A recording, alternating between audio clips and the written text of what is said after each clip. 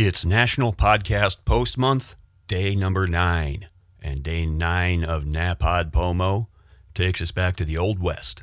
This episode was recorded in 2018, and Crazy Train and myself give our third entry into the lesser-known Geek Hall of Fame, arguably the greatest, certainly if not one of the greatest, Western cowboy heroes of all time, the Lone Ranger.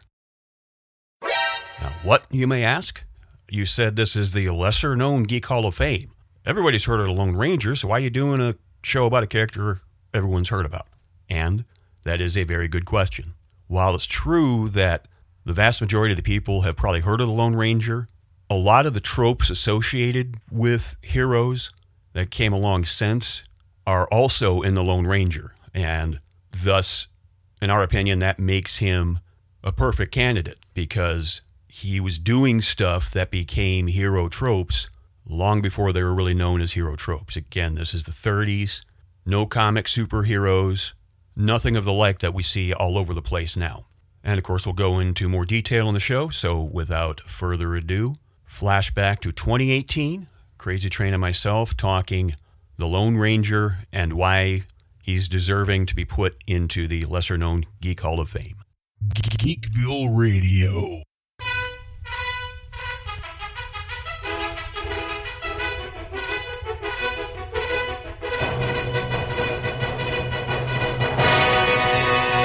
Well, that music is iconic to a lot of people.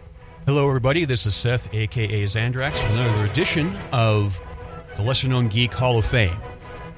That is, of course, the piece of music that some people have, you might say, erroneously credited to the Lone Ranger theme, but it's actually March of the Swiss Soldiers from the William Tell Overture. And that is our entry into this month's Lesser-Known Geek Hall of Fame. We are, of course, talking one of the most iconic, if not the most iconic, cowboy of all time from Westerns, the Lone Ranger. And fortunately, I don't have to do it alone. Once again, joining me from a nice padded cell in South Kakalaki, Crazy Train Jonathan Bullock. All aboard, ladies and gentlemen. Looking forward to another lesser-known Geek Hall of Fame. I guess we just let the cat out of the bag right out of the chute with that. You've been playing around on social media trying to get people to guess who it was. They didn't have to wait but about 2 seconds in to figure out after that, did they? Right. Now, I know what some of you may be thinking, and that's why is this supposed lesser-known Geek Hall of Fame talking about the Lone Ranger? It was my thought, actually, when we were talking about this off mic and when we were brainstorming for ideas, I thought, doesn't everybody know who the Lone Ranger is? And you kind of gave me the perfect questions for that. So, Train, if you want to pull back the curtain a little bit about our Lone Ranger discussion, you kind of asked me, how much do I know about the Lone Ranger, correct? Oh, yeah. And I think, once again, we're going to let the cat out of the bag a little bit here if we talk about that. But we had discussed an entry of the Green Hornet, which will probably be the next entry. If not, he definitely will be somewhere down the road. And I questioned you, did you know that the Lone Ranger and the Green Hornet are actually related? They are blood relatives. And you intimated that you did, but I don't know how many of our listeners know that. And we'll discuss that as we get into the body of who the Lone Ranger is. But suffice it to say, the creators of both the Lone Ranger and the Green Hornet are one and the same. And thus the relation, which I think is unique in radio, television. I mean, it kind of, we're in this day and age of these shared universes.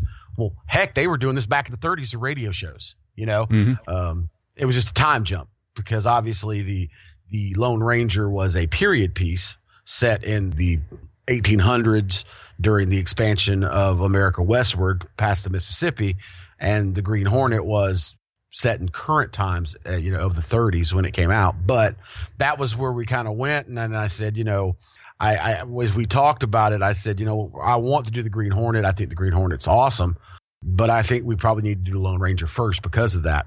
And you said, well, yeah, a lot of people do know the Lone Ranger, but a lot of people don't because other than, the most current movie, which was a disaster, and we'll get to that later, times changed. There weren't the old reruns that you and I grew up watching or radio shows our parents grew up listening to. So, I mean, he like every other, the other character we talk about here, that predates or is around the same time at the beginning of comics, the Lone Ranger kind of lays a template for certain things that we just take for granted as comic book fans nowadays, and we'll discuss those as we get to those too. I think that's kind of how our talk went, wasn't it? Yeah. And so, folks, if you've heard of the Lone Ranger, but maybe not have seen the TV shows or the movies and such over the years, that's where we're kind of aiming this show at, as we do for most of our Lesser Known Geek Hall of Fame episodes. We're trying to get into that telling of what the character did for history of heroes and what maybe might have gone into creating these heroes, and and why they can be looked at as inspiration over the years. So we really can't tell the story of the Lone Ranger without going into the story of the creators. And like we've talked about in our last couple episodes about the radio station being the main form of entertainment in the early half of the 20th century, really obviously before internet and before TV, radio was the main thing people went to for their nightly entertainment. And we talked about it with The Shadow. Now, while The Shadow, that show was originally created to sell magazines, the Lone Ranger was formed as a standalone show in its own right. And there are two people really that are credited with the creation of the character. And those men are George Trendle and Fran Stryker.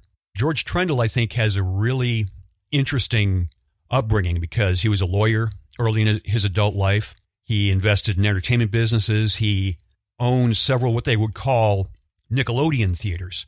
Now, obviously, people of my generation and younger, they think Nickelodeon and they might think of the kids' cable station.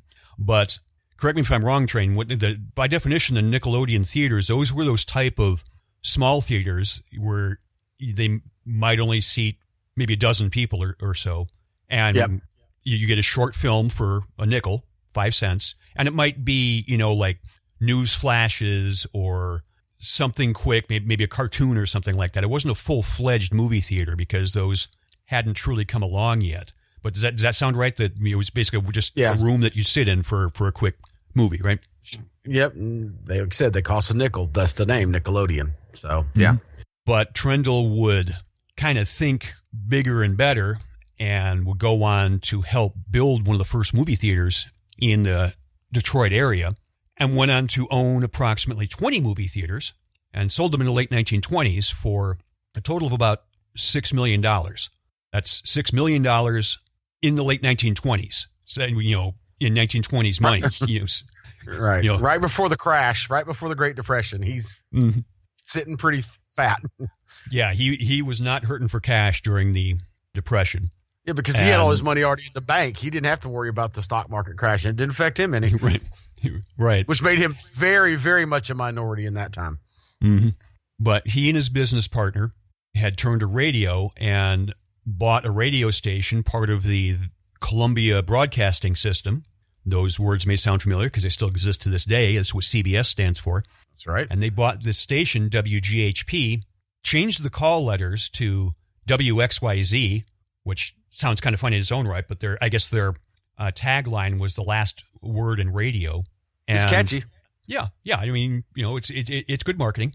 And that's really kind of what set the tone for the story we're going to tell here about the Lone Ranger. So George Trendle really was kind of a Renaissance man. You look at what he went through. He was a lawyer, business owner, theater owner, now radio station owner, and essentially the programmer.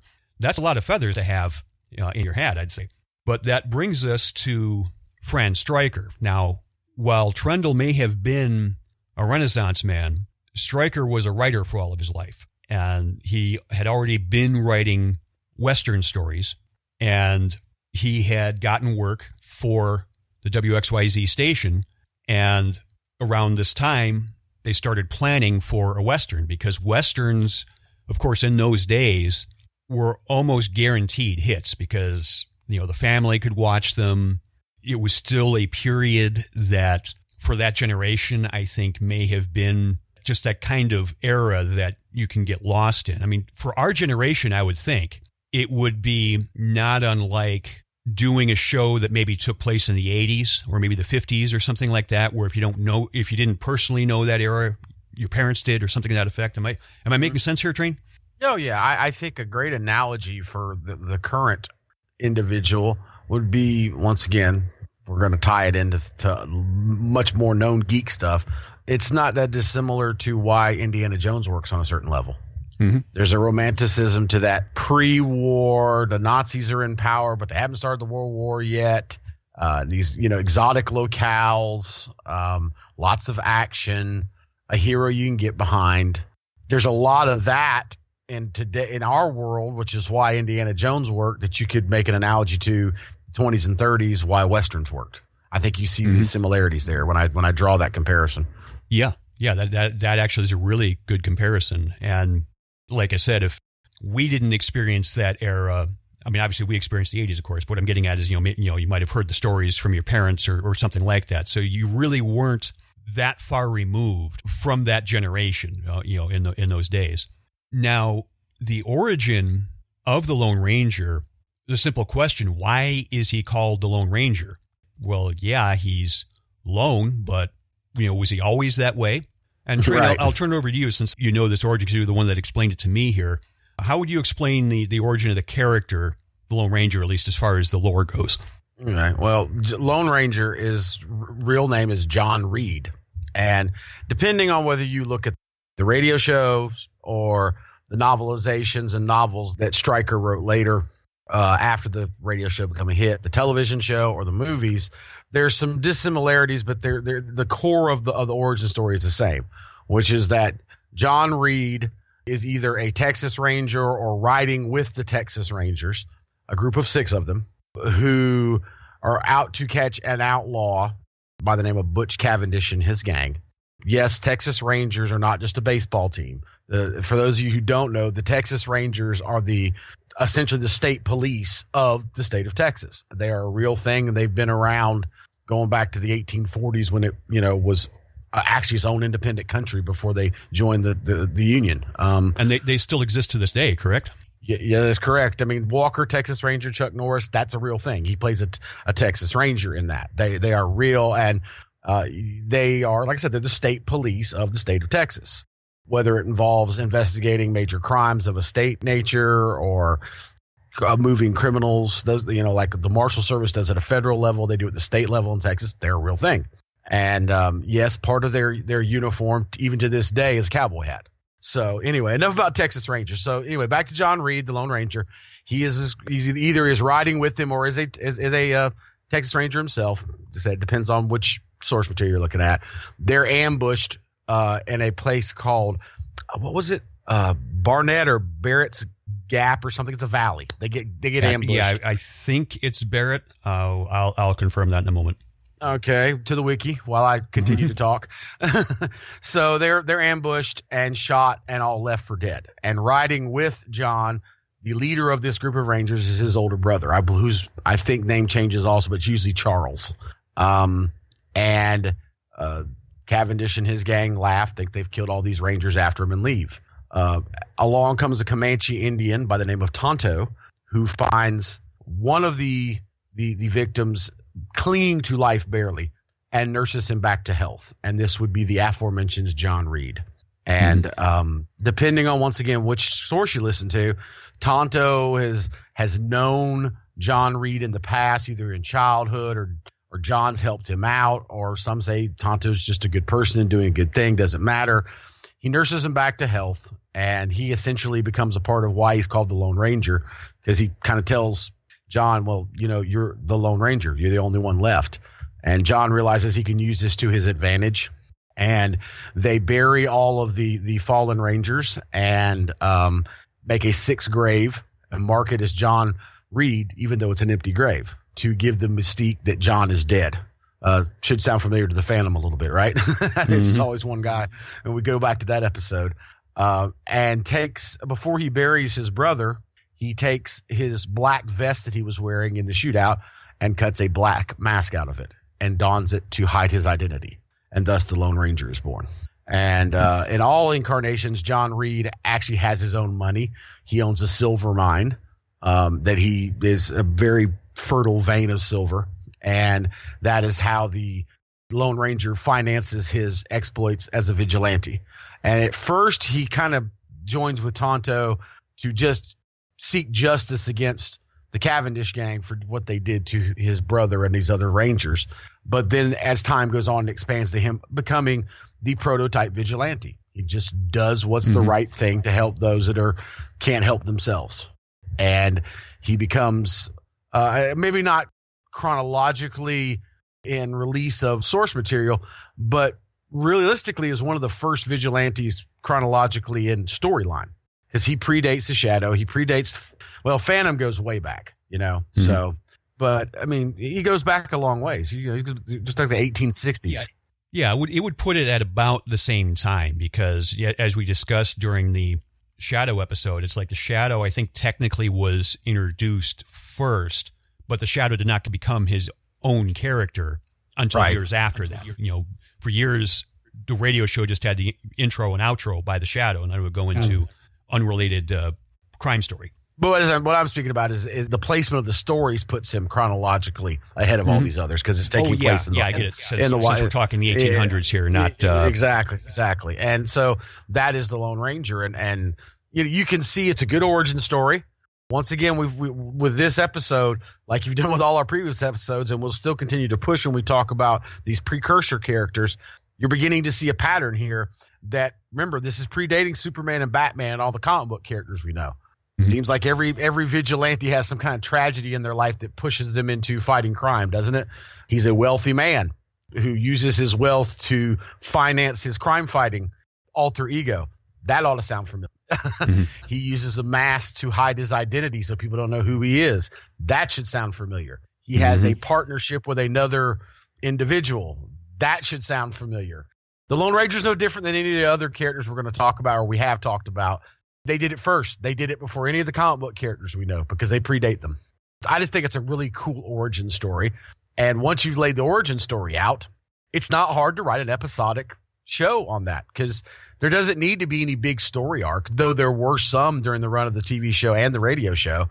But you can just have your bad guy of the week, and let's figure out how the Lone Ranger brings this guy to justice. That's pretty simple, fair, but hey, it's good storytelling, right? Yeah, and a lot of shows back then, whether it was by design or not, they did kind of have their beginning, middle, and end all in that episode or in those segments, so to speak. And to answer the previous question we were looking for earlier, it's actually Bryant's Gap.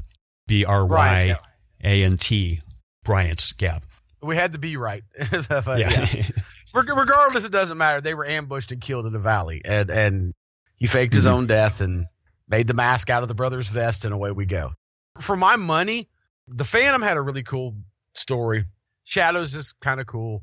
Everybody knows Batman. Everybody knows Superman. I think the Lone Ranger has one of the coolest origin stories out there for masked heroes, personally.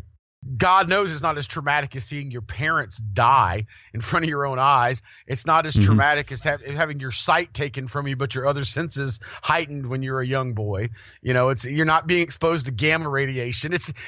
It's a good origin story that you can easily get your mind around. And I guess that's easier for me to stomach because it's an adult dealing with this tragedy, not a kid. I'm sorry. Yeah, that happens to you at 8 years old. That's going to mess you up for life. You're going to need some therapy. I'm just saying. Yeah, absolutely.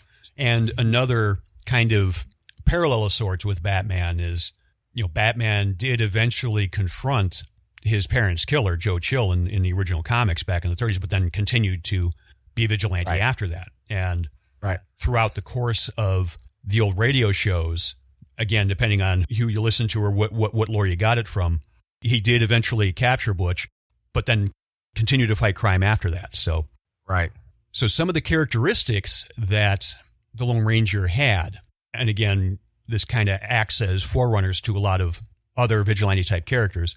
He was a marksman with his guns. Now, maybe it was because it was a show that was originally meant for kids. I mean, even though there are a lot of adults who listen to the radio shows, I think the shows as a whole were probably targeted towards kids because, all the toys and toy guns and things like that were marketed afterwards. But the Ranger rarely, if ever, shot to kill. He would do things like shoot the guns out of assailants' hands, was never really unmasked, he had that silver mindedness we talked before. He didn't drink, didn't smoke. There was just kind of that Bible, so to speak, for lack of a better term, kind of like this lexicon or whatever of what the Ranger would and wouldn't do, or what he couldn't have happened to him from a storytelling standpoint. Am I making sense here, Train? Or? Yeah. In fact, Stryker, when he was writing the character, when they were first, coming up with the idea for the show, he essentially set down a code of ethics or a moral code that the Lone Ranger would have. And they're a group of sayings. I don't want to say the 10 Commandments, but they're essentially that.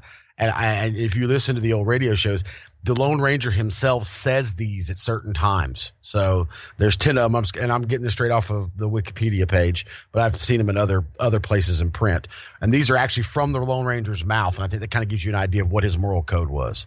So I'm no Clayton Moore or any of the other actors that have played him, but imagine me as the Lone Ranger as I read these. I believe that to have a friend, a man must be one.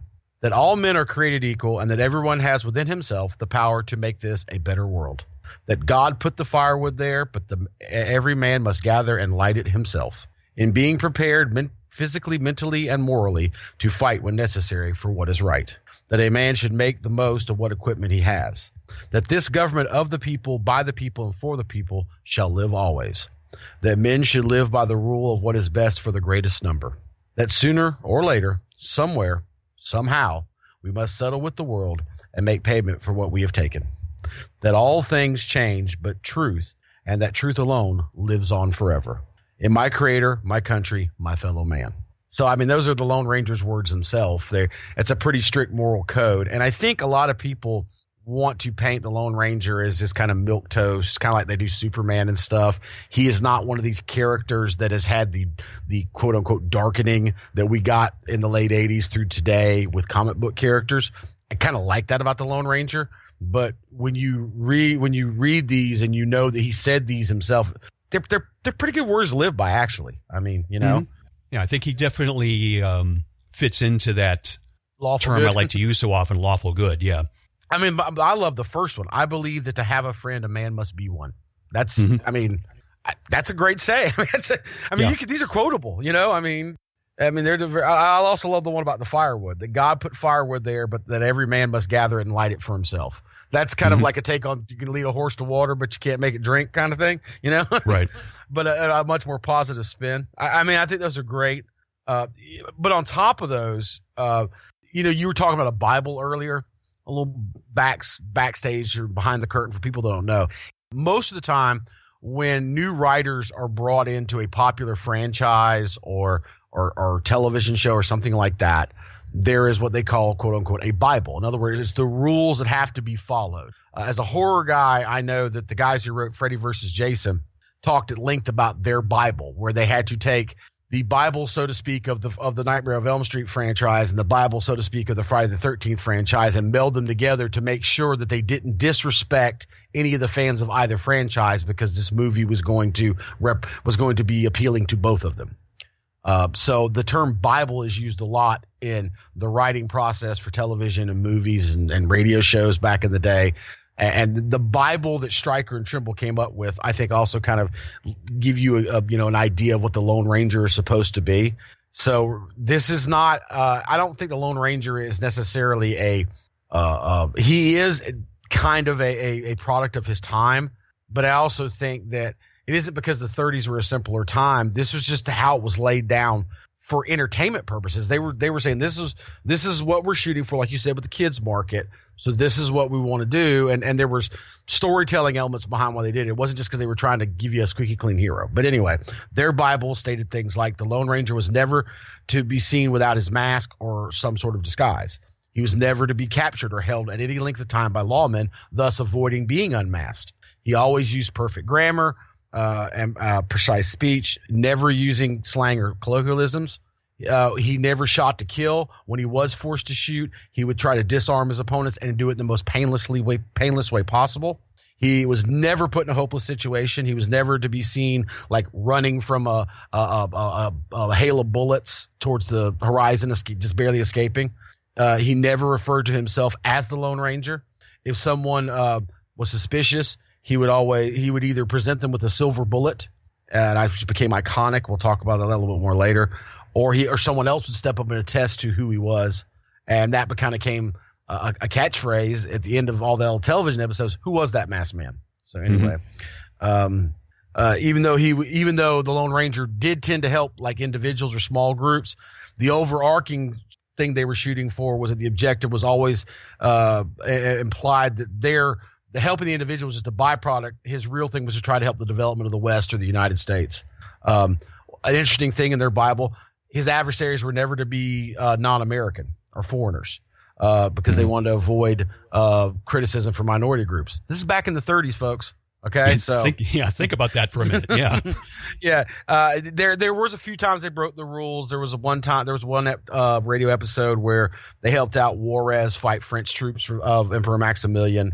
But other than that, usually foreign agents. But when it was a foreign agent, they never named the country of origin, just that he was from overseas.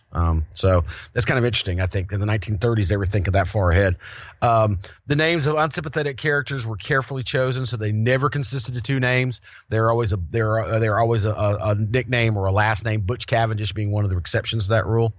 He, like you mentioned earlier, he's never to drink or smoke. When they showed what would be called saloon scenes in most Westerns, they were usually actually, cafes where they had waiters and food being served as opposed to liquor and bartenders. And this is the one I find very interesting because of the world we live in today of gray and anti-heroes. Criminals are never to be shown in enviable positions of wealth or power, and they were never be successful or glamorous. Sorry if you like the Tony Montana remake of Scarface, you were not going to see that or hear that in a Lone Ranger.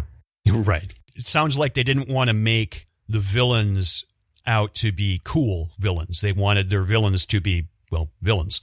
Right. And once again, I'm going to steal from my favorite, The Shadow. Our very first episode of this is the weed of crime bears bitter fruit, right? Don't ever forget that. And I know a lot of times that people, like I said earlier, I think people think that this is always a product of the time. But when you hear things like, we don't want to upset people from other countries, so we're just not going to have them be bad guys or villains. They were ahead of their time, I mean, it's and quite frankly, as a writer and as a creative person myself, sometimes that can be a cop out when you're doing this kind of storytelling. When you're doing an action adventure kind of based. Well, it's really easy if you're marketing it to an American market. We'll just make the bad guy a Russian or a Chinese individual or somebody from India or the Middle East. It's a cop out, So. The fact they were way ahead, and also, quite frankly, why would there be a lot of foreigners in West Texas in the 1870s? There wouldn't be. The only people I could think that were probably not American at the time would be Mexicans, which makes sense because it borders on the nation of Mexico. There were some French in Mexico at the time, as mentioned earlier, because they were being conscripted out to the Emperor Maximilian of Mexico. Maybe some Chinese individuals that were working the railroad, but other than that, the vast majority of the people you would see, and I know this from having lived in the Rocky Mountain states and learned their state histories of Utah and Colorado, most of your people out there were white or black. That was it. I mean, there wasn't a lot of diversity beyond that, mostly white people, but there was also a significant African-American population. A lot of people don't realize a lot of slaves after they were freed couldn't find work up north or in the south, so they just moved west. So a lot of the early cowboys were African-American gentlemen. So you didn't see that, unfortunately, in the television show, and it wasn't alluded to in the radio, but we are talking about a segregated time in America. So, they didn't do that. But they did have a real Native American as his partner, which I think was also way ahead of its time. But we'll get to Tonto in a little bit. Mm-hmm. Anything you want to add to the lawful goodness of the Lone Ranger? So while it may kind of sound like that, stay in school, kids, drink your milk and such, I think they tried to make that, like you said, the white meat baby face. And one other thing about the character's name, it does seem like John Reed was settled on as being the first name of the character.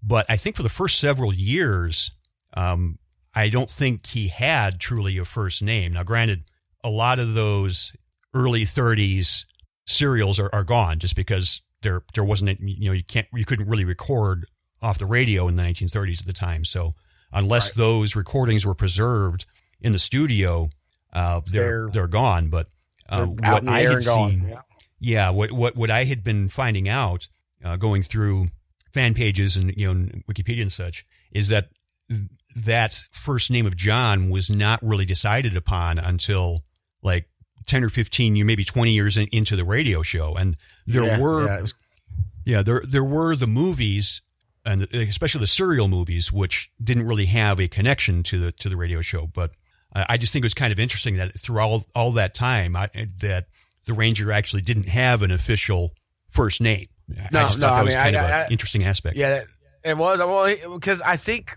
just me speculating here, he didn't really need one. He was the Lone Ranger. He was supposed to be a man of mystery. And it probably got retconned in when the need for a visual. I mean, we've talked about before the difference of when you make the jump from radio to television, you're going from an audio medium to a visual medium. If they ever show the origin, they're going to have to show the empty marked grave, and it's going to have a name on it, right? So, I mean, they can just allude to that without mentioning a name in radio, but once you've got it on film and you've got to show it, and I think that's around the time it happened. Wasn't it about the time the TV show started? Was when they actually gave him a name? Yeah, I think so, yeah. And I think that is when the discussion came into play of, well, let's make him related to the Green Hornet. And I, like I said earlier, and I guess I'll talk about it now since I brought it up. When that happened, you see, my understanding is, at least, they already knew that Britt Reed was the Green Hornet. And I mentioned earlier that these were mostly episodic. It was just a bad guy of the week. There weren't overarching stories, but there were a few. One involved the nephew of the Lone Ranger, Daniel, who was a sidekick of sorts for a little while. One of the few people that the Lone Ranger actually took his mask off and told him who he was and related to him. And that was an overarching story. But the Daniel character is the one that they used from this overarching storyline they had to relate him to the Green Hornet. Daniel eventually grew up, got married, and I think he's the uncle, or I can't remember what he is, but he's somehow directly related to the Green Hornet, Britt Reed, which makes the Lone Ranger Britt Reed's great uncle. Mm-hmm. So I think that's the relationship, though, is that the Lone Ranger, John Reed, is the great uncle of Britt Reed, the Green Hornet. They're not like grandfather or anything, but that's still really cool to me. You're talking a shared universe. What, 60? I mean, Justice League was 61. Is that right? Sounds about right. Yeah, but basically into the Silver Age, essentially. Yeah. So you're predating that by what, 30, 35 plus years? Mm-hmm. Pretty cool. Pretty cool stuff, Yeah, I don't know if the brother that was also the Ranger that died in the ambush, I don't know if that was supposed to be Dan's father or not, or if there was another brother involved in the Reed family that would have been Dan Reed's father. But hey, if you're listening to this and you have any information on that, definitely let us know. We can be found at geekvilleradio.com. Geekville Radio on Facebook and on Twitter. If you go to the website, there's a comment section there, and any of the plethora of social media pages for Geekville Radio. If you happen to know whether Dan Reed was the son of the Reed brother that died at during the origin, I'd definitely like to know whether it is or whether it isn't, because I wasn't able to get any confirmation either way. My understanding is that it is. That's the overarching story I was talking about. Has to deal with George or Charles, depending on which source you go from, right? The older brother that dies in the ambush. He had a young son, like infant son, when the massacre happened, and a young wife, and then a woman who is a recurring character in the radio show, and I believe in the television show as well, grandmother something. She has a different last name. It's not Reed. Somehow I think the mother and the son, unfortunately, without George or Charles to protect them, I believe where they're living gets ambushed by a war party of one of the Native American tribes, one of the American Indian tribes, and she winds up. The wife dies, and the son is abandoned, and she takes him up. And during his course of doing good deeds, the Lone Ranger runs across her. She reveals to him on his deathbed exactly who Daniel is, and thus that's the overarching story. And that's when he takes the mask off, and And I think it's a key part to the history of the Lone Ranger because it gave him a family, and it seemed to be, once again, template precursor. A lot of major storylines in comic books involve the hero you've come to know and love finding out they have a long lost family member, right? Whether it's, a big one for me is the Green Arrow, when he finds out that he has Connor Hawk as his son. That's a big one if you're a fan of that particular comic book and that title. It's kind of cool, but nonetheless, I think that story had always been written, and it was later retconned back in that Daniel was the connection between Lone Ranger and Green Hornet. Yeah, if you follow what I was saying earlier, but that is the backstory. So if you were wondering, now you got it. So there you go. Okay. Pretty cool stuff if you think about it, though. It really is. Really is. Yeah. Yeah. So this radio show was listened to by millions nationwide. It had branched out from Detroit to other affiliate stations. I also thought it was kind of funny that a Western, something more associated with, the South and such, that it got to start in Detroit. I mean, that seems like a little bit of an oxymoron. Yeah, you would think the Lone Ranger would be like a Phoenix or Dallas or Denver or something, a station out of Salt Lake City, a station like L.A., some out west. It is funny. That is kind of humor. I had brought up when we did the Shadow episode that the Shadow was my dad's favorite radio show. Well, guess what his second favorite radio show was growing up? The Lone Ranger. Yep, they played him back to back. Apparently, when he listened to that episode and gave me his feedback and corrected me on a couple of slight errors we had. I go to the source. He listened to it when it was during its original run, but he had I believe it was his grandfather or his great uncle would come over to the house every Sunday night for after church, Sunday dinner, which of course in the South is Sunday afternoon. And then they would retire to the living room and they'd turn on the radio. And the back-to-back shows that the radio station there in Columbia, South Carolina had was The Shadow and The Lone Ranger. And those were my dad's two favorite shows. So The Lone Ranger has a bit of a personal place in my heart, like the Shadow. Not as much as The Shadow, but I mean, they're a part of my family's history. It was my dad. It really, The Shadow and The Lone Ranger are those things that they were to my father what Ghost Rider and Spider-Man and Batman would become to me, So that's kind of cool. Yeah. But from the mid-30s to the mid-50s, I think, it was really about a 20-year run that the radio show had. But fast forwarding a little bit to the late 30s, there were two movie serials. These are the things that, they might be 10-minute long movie clips that you might see in a theater. And, really like the old Buck Rogers and Flash Gordon and all that other stuff. Saturday morning serials. Mm-hmm. Yeah. There were two of those about the Lone Ranger. Now, what is interesting about these, and we'll cover a little bit more when we do Green Hornet, these serials, the modern day term would be that they're not canon. They were not officially written by Fran Stryker. I think he may have been credited with creating such, but it was actually a completely unrelated studio that did them. Now, one thing that I thought was kind of cool was the first one from 1938 was they had about 4 or 5 different cowboys, and I think depending on how you watch it or how you interpret it, it's like they don't decisively show which cowboy was the Lone Ranger. So it could have been like either one of these 3 or 4 guys. And then a year or two later, they had The Lone Ranger Rides Again, where the Ranger was given the name Bill Andrews. Again, not canon since John Reed is the official name. But we've talked about this now with every episode we've done of Let's Geek Hall of Fame. Maybe our listeners don't understand when I say Saturday morning serials.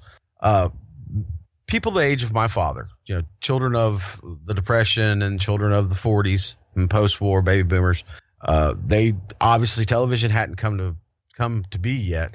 They didn't have Saturday morning cartoons like you and I grew up on. They didn't have the internet and other stuff the kids have today. Saturday morning serials was their form of entertainment. I thought maybe we should explain that for further reference. You would take your run. I remember my father would tell the story of him and his older brother could go to the movie, and I can't remember how much. It was very little amount of money that my grandmother would give them, but I think it was like $2 for both of them.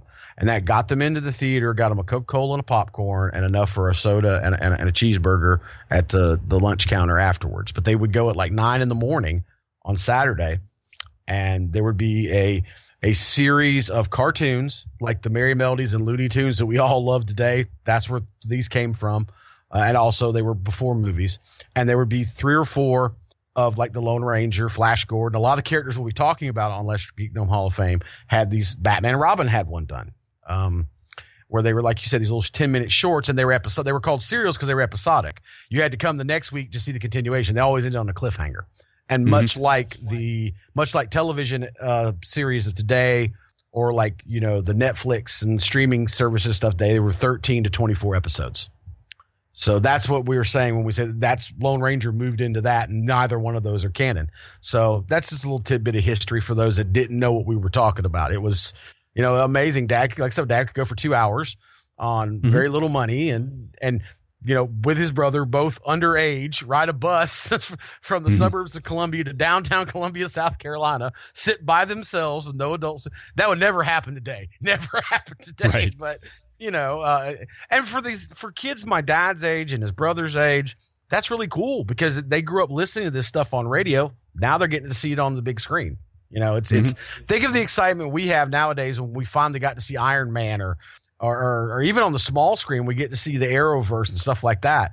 That was really cool to these guys. I mean, we at least got to look at the comic books and see the pictures. These guys, just in their minds, they had something envisioned, and then they get to see it on screen. But anyway, I digress. Right, absolutely. But moving on from the serials, in 1949, there began the famous Lone Ranger TV show. And now, TV, of course, was still very much new in the late 1940s. I don't really know when TV kind of became the norm. I guess that probably would have been somewhere in the 50s, but the Lone Ranger does have the distinction of being the first televised Western, because Gunsmoke didn't come along until 55, I want to say. And there were other stuff, Rawhide and such, but the Lone Ranger was the first televised Western ever to air. And that also captivated kids for, I think it was like an 8 or 9 year run. And Trent, I know you know a little bit about that show, because that's really where the actor most closely associated with the role came to prominence. Now, he'd had work before Lone Ranger. He'd been in a lot of Westerns before. But Clayton Moore is the person that people of that era then would just most naturally associate with the Lone Ranger, because not only was he doing the TV show, he actually did 2 feature films with the same cast. So it was one of those cases where you wouldn't really see that now, but I don't think it was too terribly unusual back in those days to have a TV show that also had movies. I think even Batman did that, the Adam West days. But you had an actor playing the character both on the small screen and the big screen. Right. And I think when you speak the Lone Ranger, I think this era, the black and white, and then in the last, I think maybe last year around the show, I think it might have been color, but it was pretty much black and white its whole run. I think that is probably in pop culture, when you say the Lone Ranger, that is what people envision, no matter what generation they're of. Clayton Moore, with the white horse named Silver, the black mask, the white hat, his partner Tonto, the Comanche Indian, on the paint horse named Scout. I mean, they just very iconic, both Clayton Moore and Jay Silverheels, who played Tonto, were stuntmen. Both were athletic guys. Clayton Moore, I believe, it was a baseball player. He even played some semi-pro baseball, but had done a lot of stunt work. Like you said, had been in Westerns. So he was a big man. Like an athlete. Oh, he's a big man. He was like 6'3" and like 220. So he was not a small guy, That roughly puts him at the size of Stone Cold Steve Austin for our current listeners, to give you an idea. Not a small guy. Jay Silverheels was an actual Native American. He was born on a reservation in Ottawa, Canada. He is of a Mohawk descent. He is a true an American Indian. Got his start actually playing indoor lacrosse. Was a very talented lacrosse player. He's in the Canadian Lacrosse Hall of Fame. So he was quite a good lacrosse player in the 30s before he moved into television and movies and stuff like that. I just think, and he's also not a small guy, not as big as Clayton Moore, but maybe an inch or two shorter, maybe 20 pounds lighter, but so probably about 6'1", 200 pounds, not a small guy. Just two big, rugged-looking guys. Once again, I can't not talk about Tonto and Jay Silverheels. I think when you talk templates, this wasn't a sidekick. I think the Lone Ranger and Tonto saw each other as equals. That's kind of become a comic trope that, I think in today's politically correct world, it's the white guy ordering the man of color around. It was never presented that way to me when I watched the show. Did you ever perceive it that way? About being an equal versus being a sidekick? Yeah. I mean, I think, like I said, I think it's a comic trope, but I think they're off base there. Yeah, I don't think it's truly fair to say he was the sidekick, especially because character of Tonto. I guess we can kind of move into our Tonto talk here, but Tonto was created shortly after the start of the series because they, in the radio show days, they realized that the hero needs somebody to talk to. Yeah. Now, that is ultimately, from a storytelling standpoint, the reason why a lot of partners or sidekicks, or whatever you want to call them, are created. I mean, Robin in the Batman comics is a perfect example. Robin was created so that Batman would have somebody to talk to, and then Robin could think to himself and explain to us, the reader, a simplified version of Batman's plans. It was that way to kind of dumb down this amazing detective mind to something kids can read. I'm not saying Tonto was there to dumb down anything. I think Tonto was there to have the heroes have somebody to talk to, and you can then plan. It makes executing the plan easier. But when we're talking about Tonto, I believe it was in the lore. It was added in after Tonto was created. And again, it depends on which element of the lore you look into, but that Tonto actually was helped by John Reed before he became the Lone Ranger, before the ambush happened. I believe John Reed had saved Tonto's life or helped him in some capacity. So when Tonto came to the site of the ambush and saw that John Reed was still alive, Tonto nursed him back to health because, this is what he did to me, or he helped me, so I am now returning the favor to him. And I think that alone makes him more than just a sidekick that basically saved the guy's life as a thank you. Right. And I another part of the mythos and lore of the Lone Ranger, of course, is his horse Silver. In some incarnations, it's Tonto that gives him Silver, the white horse. Mm-hmm. And there's others where, the Lone Ranger breaks a white horse and the horse stays with him out of loyalty. But regardless, I think, as much as the Lone Ranger and Tonto are iconic, Silver and then Scout, the paint horse that Tonto rides, are just about as iconic, aren't they? They're Catskills, a cowboy. You can't, and once again, contrary to popular belief, there's an example of a cowboy and a Native American working together, not fighting each other, which did happen in movies. Don't get me wrong. That happened in movies, a lot in that time frame. But not all Westerns, but a lot of times cowboys and Indians work together, not against each other. Right. I think one of the most iconic pieces of Tonto that obviously has become a part of pop culture is Kimosabi. It was a made-up word by Stryker, but it has its roots, my understanding, in Chippewa, I believe, somewhere, one of the Iroquois nations, with it's a similar word, Gimosabi, but it basically means like trusted scout or trusted friend. I do know through a friend of the family who long story short, he is actually a Navajo Indian, pure blood, who worked during World War II as a cryptologist. There was a real thing that happened. For whatever reason, Navajo language is the hardest language for any other language of the world to translate, and we could broadcast it over the airwaves unsolicited, and the Nazis couldn't figure it out. So we as a government recruited, we being the United States, many young Navajo Indians to be these code breakers and code talkers. And we knew one of those when I was growing up in Denver. He was a friend of my father. He explained to me that Kemosabe actually is a similar term also in Navajo that means good friend. So, I mean, yes, it was made up by Stryker, but it has its roots in real Native American languages. And I think you say Kemosabe to anybody nowadays, they know that roughly it means good friend or trusted friend. So that's kind of cool, that they actually it does have some roots in real Native American stuff. So, just, another interesting point too, I just trivia here. When I brought up Silver and Scout and the horses they rode, those were something Tonto brought in. Jay Silverhills in real life raised horses. That was his hobby and passion outside of acting. Did you know that? I did not know that. Mm-hmm. He owned a horse ranch. He also wrote poetry too. Mm-hmm. Pretty Renaissance guy. Yeah. I think you find a lot of actors, especially from that era, were Renaissance men. Not like today where it's just a pretty smiling face.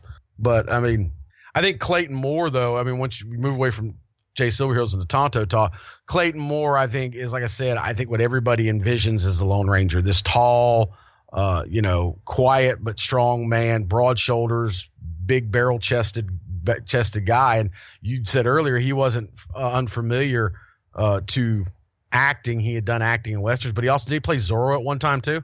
Mm-hmm. Yeah, it was actually the Ghost of Zorro movie from a few years before. That's what essentially got him the Lone Ranger role. I think it was Trundle himself saw Zorro and thought, this guy can be my Lone Ranger. He just saw a big, good-looking, tall guy in a mask. But I figured he pulled this off. Makes sense. And once again, spoiler warning: Zorro is on the docket too. You will get a Zorro at some point down the road on Lesser Known Geek Hall of Fame. Mm-hmm. I'm assuming that you grew up watching the Lone Ranger black and white shows like I did. It played on reruns in Chicagoland. Yeah, I'd seen a few reruns here and there. I think the main station that would have shown them, it would have been either Channel 60 or Channel 66 before it became a Spanish channel. But the WPWR was the station that would show a lot of those. And all these years later, it's now the CW affiliate. Huh. Back in the early 80s, it was all just local UHF programming and syndicated stuff. Lone Ranger was my lead-in when I was a child in Denver, and I can't remember the station for the life of me, but I remember I had to switch channels. When I would come home, I would get my snack, go outside for a while, and come back in, and Lone Ranger was the first thing I'd watch. It was always on. It was Beverly Hillbillies, Lone Ranger, and then the Beverly Hillbillies, and then I had to switch it over because about the time they were done was when Sesame Street and Electric Company started on PBS. Yeah. So I grew up watching Lone Ranger. So it was on reruns in the 70s and the 80s. It's been around for Clayton Moore, Jay Silverheels, the picture of the two of them, that's pure American pop culture to me. I don't know what say ye. I think it is probably more for you than it is for me, just because you watched more than I did. But I'm sure had I watched the show as regularly as you did, I'd probably think along the same way.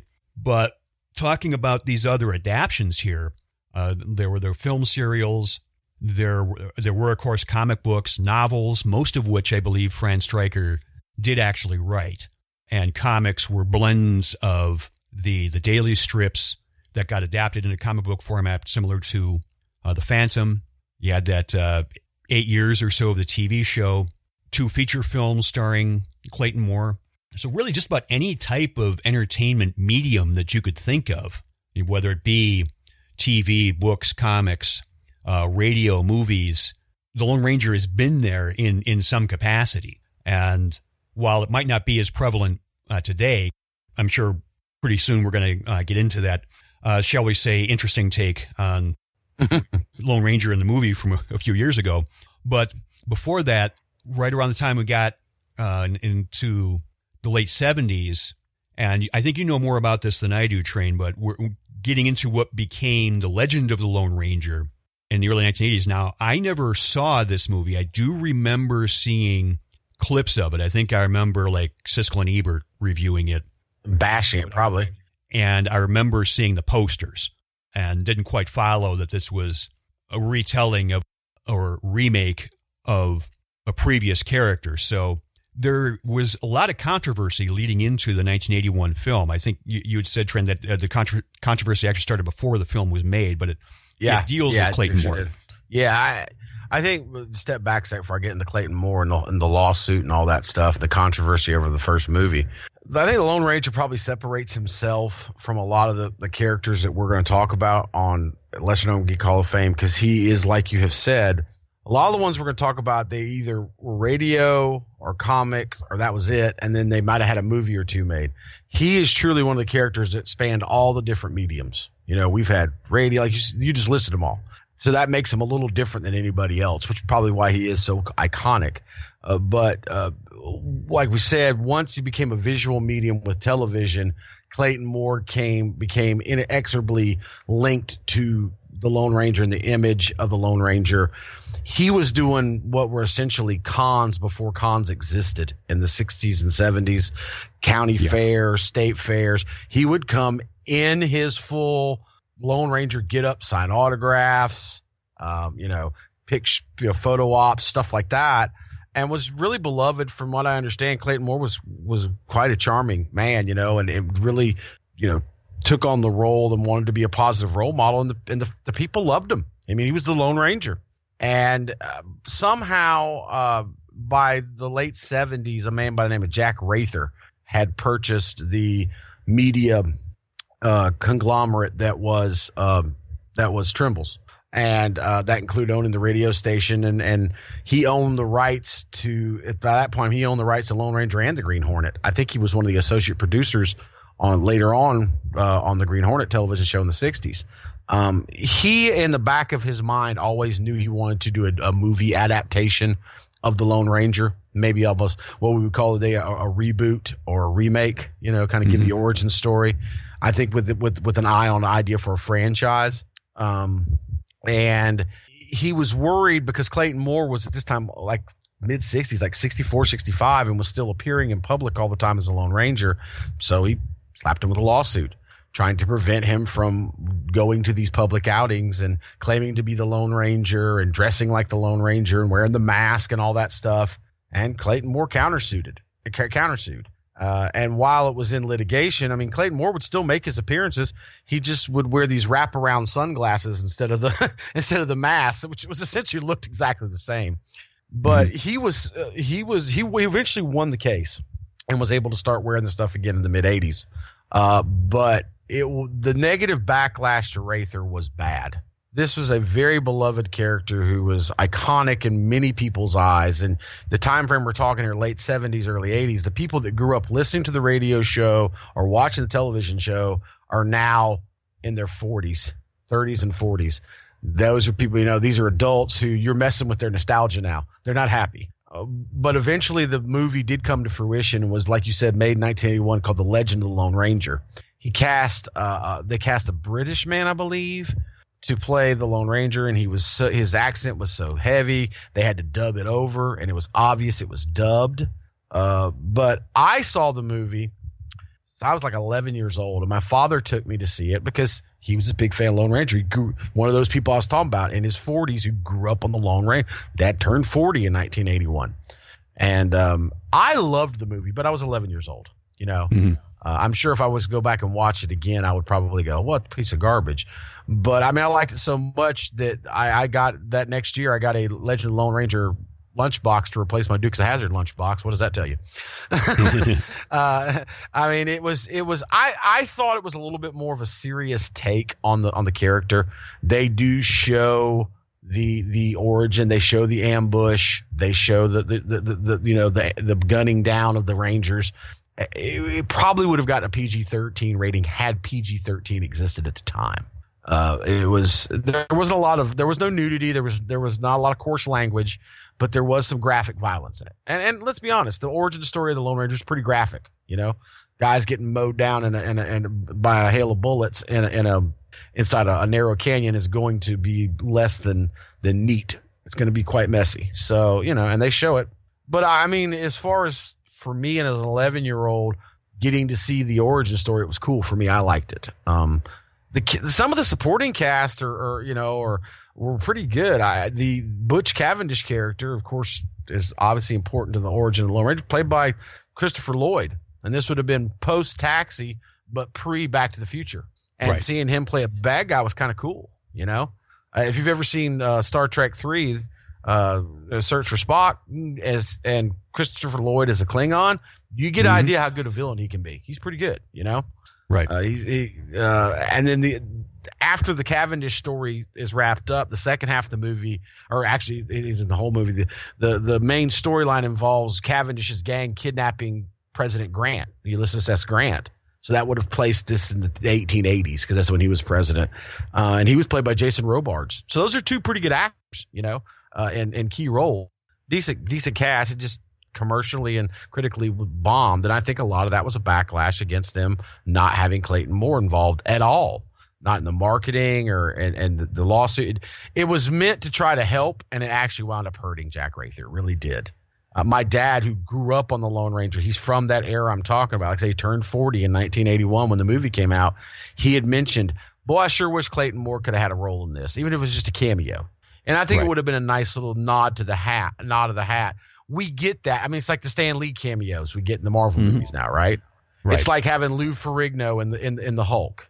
It's like having Linda Carter as the President of the United States in Supergirl. This is it was like that one episode of Smallville where they had Tom Wopat come back driving the Charger and was friends with the John Schneider character. It's stuff like that, you know? Right. I think we've come to expect that, and I think they were expecting that way back in 1981, and the lawsuit, obviously, a lot of feelings are hurt. Didn't happen, so, you know, it did not work. But that would not be the first time or the last time they would attempt to bring the Lone Ranger to the silver screen. I think you know more about the next one, so why don't you talk a little bit about that? Yeah, I will confess that I actually have not watched the whole movie. I meant to watch it before doing this, but I was trying to find any decent review of it, so to speak. But yeah, and, you know, of course, what we're getting at about 5 years ago, 2013, there was a big budget adaptation of the Lone Ranger, most famously having Johnny Depp in the role of Tonto. And the story goes that they had originally approached Johnny Depp of playing the Ranger, but Johnny Depp was like, well, I have Native American heritage, I should be playing Tonto. And then they cast Armie Hammer as the Lone Ranger. And I don't know if it was part of it, because the movie, I think, lost money in the long run because it had something like a $200 million budget. And just looking at that, I'm like, why do you need $200 million to make a Western? Yeah, well, because, you know, you gotta have explosions, Shekovision, and American flags everywhere, right? Anyway. I don't think the movie was very well received, and I can't say that it was a wrong time or a bad idea to reboot the Lone Ranger, because it seems just about everything gets rebooted at some point. But it just seemed to be like the classic case of Hollywoodizing and jumpstarting something with a lot of action and a lot of explosions and stuff like that, where it loses the base of what the character is all about. Because all these classic Lone Ranger stories that we're talking about, he wasn't saving the world or, you know, saving the country or anything like that. It was usually from town to town. Yeah, of course, it was probably a bad guy of the week because that's what was the formula in those days. Right. But in the end, I think the Ranger was there about helping people more so than saving the world or anything like that. I think trying to make a character like that as this big budget, grandiose, you know, the future is in danger type character, I think kind of defeats the purpose of what the character really is. I mean, am I making sense there? Oh yeah, I think one of the major parts was, whereas the 1981 might have been a little too, you know, adult. Yeah, I think you had the opposite with the later one, the 2013, where he essentially there was a lot of slapstick comedy elements to it. I mean, I know it's hard to find a balance, you know, sometimes, but it's just. Yeah. Sometimes you can't find a balance, and it doesn't seem like either one of those movies did. And you've got the similar problems. You got a non-American playing a very American role in Clinton Spilsbury in the Legend of the Lone Ranger, having to be dubbed in. That didn't help. And then you've got a guy who's obviously white playing a Native American character. So yeah. And just for the record, I did a little quick research in while we were talking here. The original Legend of the Lone Ranger with Jay Silverheels and Clayton Moore has a 56% audience rating with no Rotten Tomatoes because it's not unavailable. There's nothing available for the 1981, and and it stands at 31% rotten on right now, the Lone Ranger with Johnny Depp. So obviously of the three, the original Clayton Moore, Jay Silverheels is doing head and shoulders better than the other two, and I think that went without saying. But I just figured for what the heck, while we were talking, I said let me slip that in my phone and pull that up on Rotten Tomatoes just to prove our point. So there you go, folks. So you said you've not seen either one of the movies, and you don't plan to see either one of them, do you? Honestly, I probably have more interest in watching the 81 movie than I would the 2013 one, just because I'm afraid I would pick apart the 2013 one too much. In Armie Hammer's defense, I know he's not American. I think Armie Hammer wasn't a bad choice. I think he could be an okay Lone Ranger. He looks good in the suit. Right. It just takes it wrong script. It was just, I mean, at the end of the day, Lone Ranger is so iconic. He, to me, is just one of the greatest characters of all time. Like I said, I love his origin story. I think he's a template for the team up. We talked off mic how Tonto and Lone Ranger is not that dissimilar from like Green Arrow, Green Lantern, or Batman, Nightwing. The adult Dick Grayson, where it's a true partnership. The rich guy, the no kill clause. I love they left the silver bullet. We didn't mention when we had it on, the iconic music is of course the William Tell Overture by Giacomo Rossini. That was on the radio show, wasn't just on the television show. It's I think a lot of people don't even know they don't know that's the William Tell Overture or that Rossini wrote it. They just know, that's the Lone Ranger music, Right. And it was one of those things where I think weren't Trimble and Stryker just trying to find something that fits the tone, and it was in the public domain because it was classical music.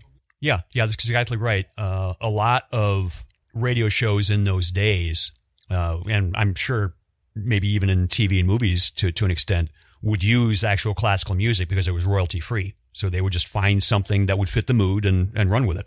And this is no disrespect to Danny Elfman's Batman theme or John Williams' Superman theme. They're great. Those two are the best, original scores ever for a hero type. I love them. I like who was it that did the Nolan Batman? Those were great too. I love the theme songs to Arrow and Flash and the Arrowverse stuff. Mm-hmm. No hero has a cooler theme song than the Lone Ranger. William Tell Overture is awesome. You just want to yell charge when you hear it, Yeah, the only thing that even comes close, and we'll get to this later in another episode, is the Fly the Bumblebee by Al Hurt for Green Hornet. That's like 1 and 2. And isn't it funny that they're related? But I mean, I know we're getting ready to wrap up. If you have any questions about the Lone Ranger or we left anything out, let us know. Because I have an immense amount of respect for the Lone Ranger. He's right behind the shadow for me for these earlier guys. I love the Lone Ranger. He's really cool. I'll leave on this. This is how iconic he is, and especially Clayton Moore. Jay Silverheels and Clayton Moore both have stars on the Hollywood Walk of Fame, as they should be. Like you said, it was the first Western television show, right? They're both in the Western Heritage Hall of Fame and Museum in Oklahoma City. But Clayton Moore has something really, really cool. Clayton Moore is the only actor on all those stars that you see on the Hollywood Walk of Fame. He's the only one that has his name and the character he played. If you go to his star, it says Clayton Moore - the Lone Ranger. I think that kind of sums up what I think of the Lone Ranger and who the Lone Ranger is in my eyes. But anyway, I digress. But Kimosabi, this has been fun. I've enjoyed this one. And we hope you've enjoyed this look into the Lone Ranger and why we believe he is worthy of being put in the lesser-known Geek Hall of Fame. We are Geekville Radio. You can find us at geekvilleradio.com, the podcast platform of your choosing, such as Apple Podcasts, Google Podcasts, Spotify, Stitcher, and the like. Social media, we can be found on Facebook and Twitter/X, as well as Instagram at Geekville Radio. Give us a like, give us a follow, give us a review. Let us know what we're doing well. Let us know if we can improve on anything. I'm always looking for ways to make these shows better, and what better way to find out how to make them better than listen to what our listeners have to say. And as we talked about at the beginning of this episode, we will be following up with The Green Hornet. That will be tomorrow's episode for Day 10 of National Podcast Post Month, a.k.a. podcast, a.k.a. NAPOD POMO. We're going to power down the lights here in the Geekville Radio studios, and we'll be back tomorrow with a look at The Green Hornet.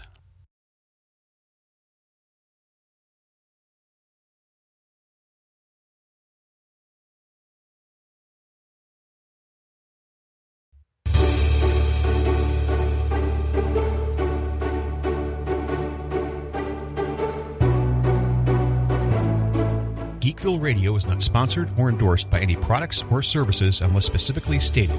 The views expressed by the hosts and or guests do not reflect the views of GeekvilleRadio.com, the Wrestling Brethren podcast, family, or any of their affiliates. Some media used in Geekville Radio is the product of their respective copyright holders, all rights reserved.